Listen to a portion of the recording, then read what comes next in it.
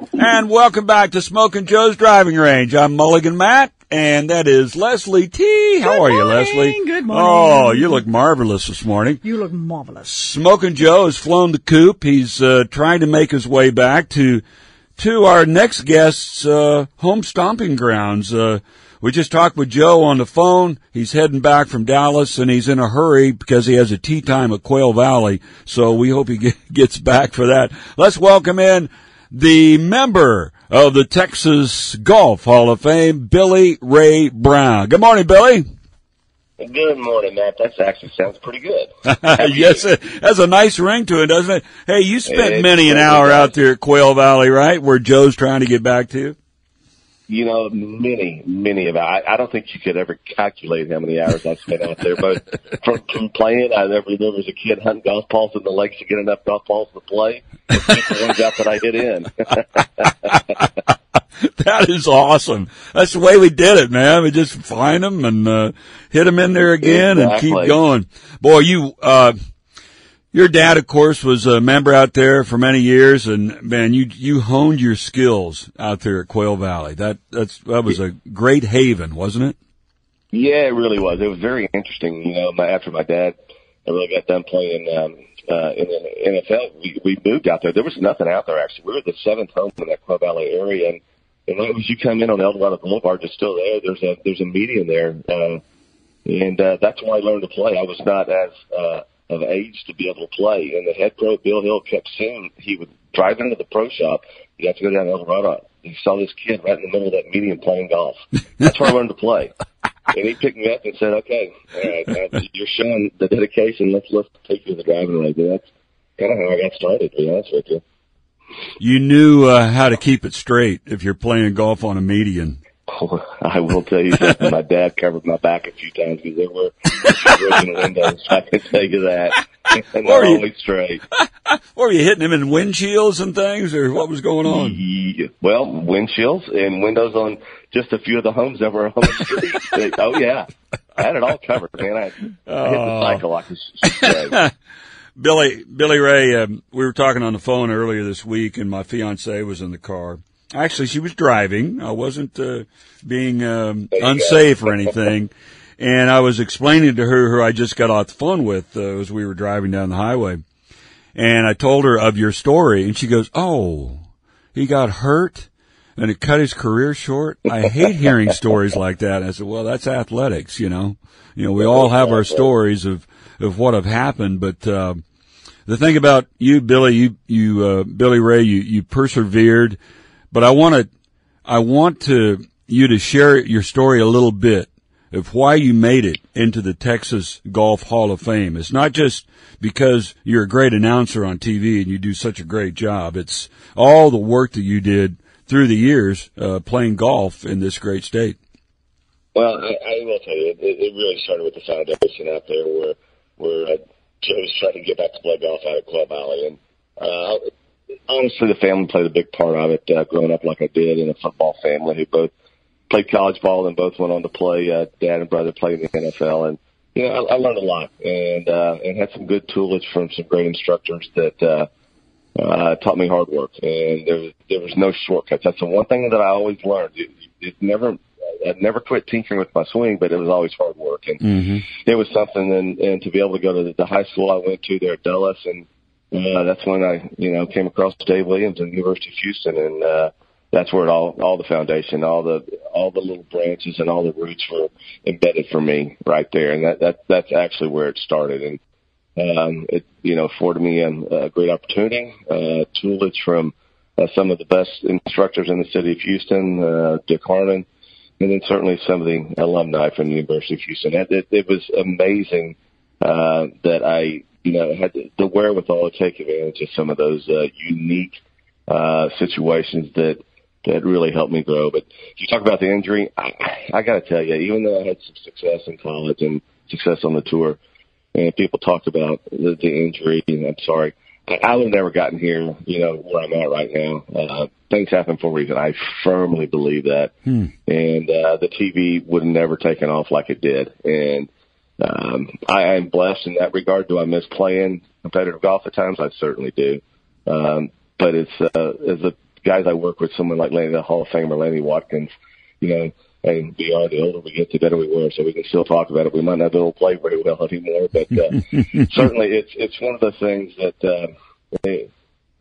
you know, once the injuries happened, and, you know, it happened at unique times when I was probably playing some of the best golf in my life, you know, winning tournaments, and then the wrist just became an issue where just was not able to move forward with it. And after really kind of 3 setbacks on that hand, and that was it. But, you know, obviously very lucky to move into television. Curtis Strange got me involved in it. And then I just try to put the same type of dedication into my television work that I did my golf. And it's paid off for me, too. And I've made a whole new, as you well know, doing television, as you've done it for so long, it's almost like your second family, because you're around them a lot more than maybe you're your own family, as much as I travel. And it was a blessing for me, the way everything worked out. I've got a whole new set of friends that, even though the players are still close to me, but now the majority of the guys that are in television are ex-players too, and my producers. It's been a blessing for me, to be honest with you. And you always do your homework. You're not a guy that just shows up, hey, let's go do a broadcast. Well, you know what? And it's funny. Sometimes you think, okay, I have not used this material forever and forever. I'm not.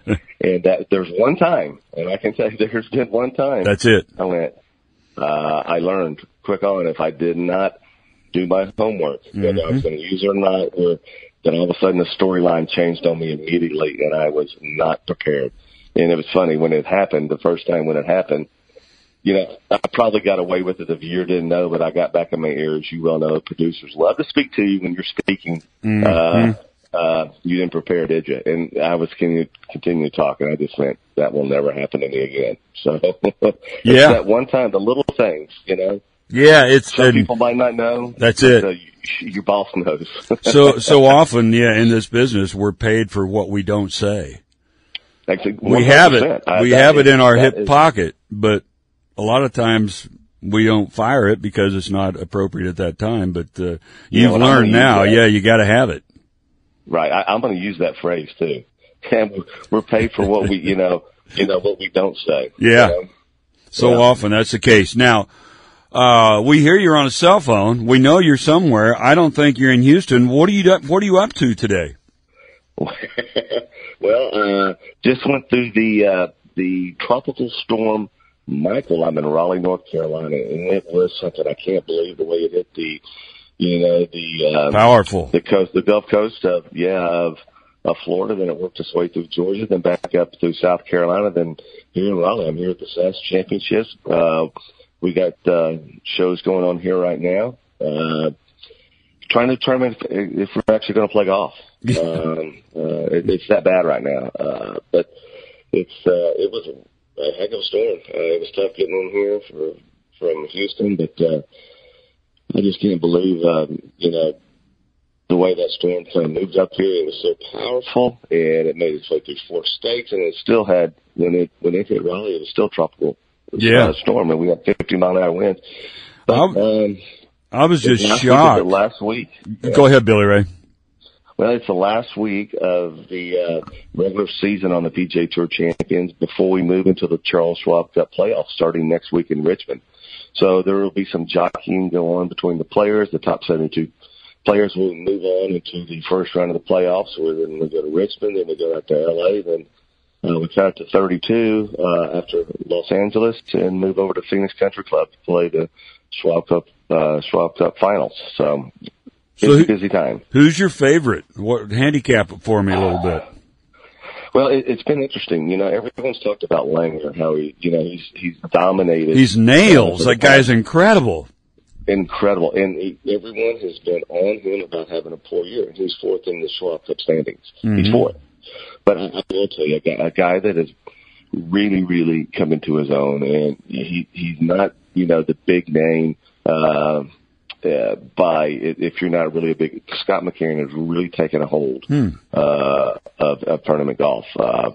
He's one that he has a combination of great imagination around the greens and extremely, extremely powerful player. Everyone thinks about some of the older guys playing. They are still very powerful players, and Scott McCarron now matches those two intangibles together, and he's become one of the factors out there. But then, you still got to look at the Steve Strickers. It really bothers me. Steve is missing this week and missing next week.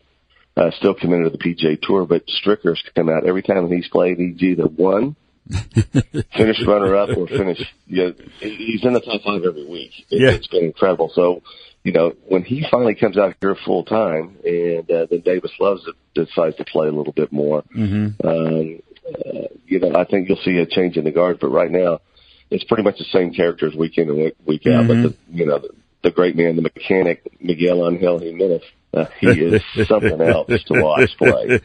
Well, you do have some characters. I have to ask you real quickly before I let you go about the Ryder Cup and about everything was said. I can't believe our local guy, Patrick Reed. I can believe Patrick said something controversial. I get that. I've been interviewed him a number of times, but I can't believe all the sniping afterwards to Jim Furyk. Was it that big of a problem? I got to be honest with you. It bugged me too that Jordan and Patrick didn't play. That caught me by surprise. Because they've been so good. Well, just like the European players say, I might not be your best friend, but when we come together, once every 2 years, and your main objective is team, and they were good. They fed off each other. They pushed each other. Yep. And I think that took a little bit of steam. Now, in defense of Patrick, everybody talked about he only played really one round poor. He won a singles match. He was actually playing good.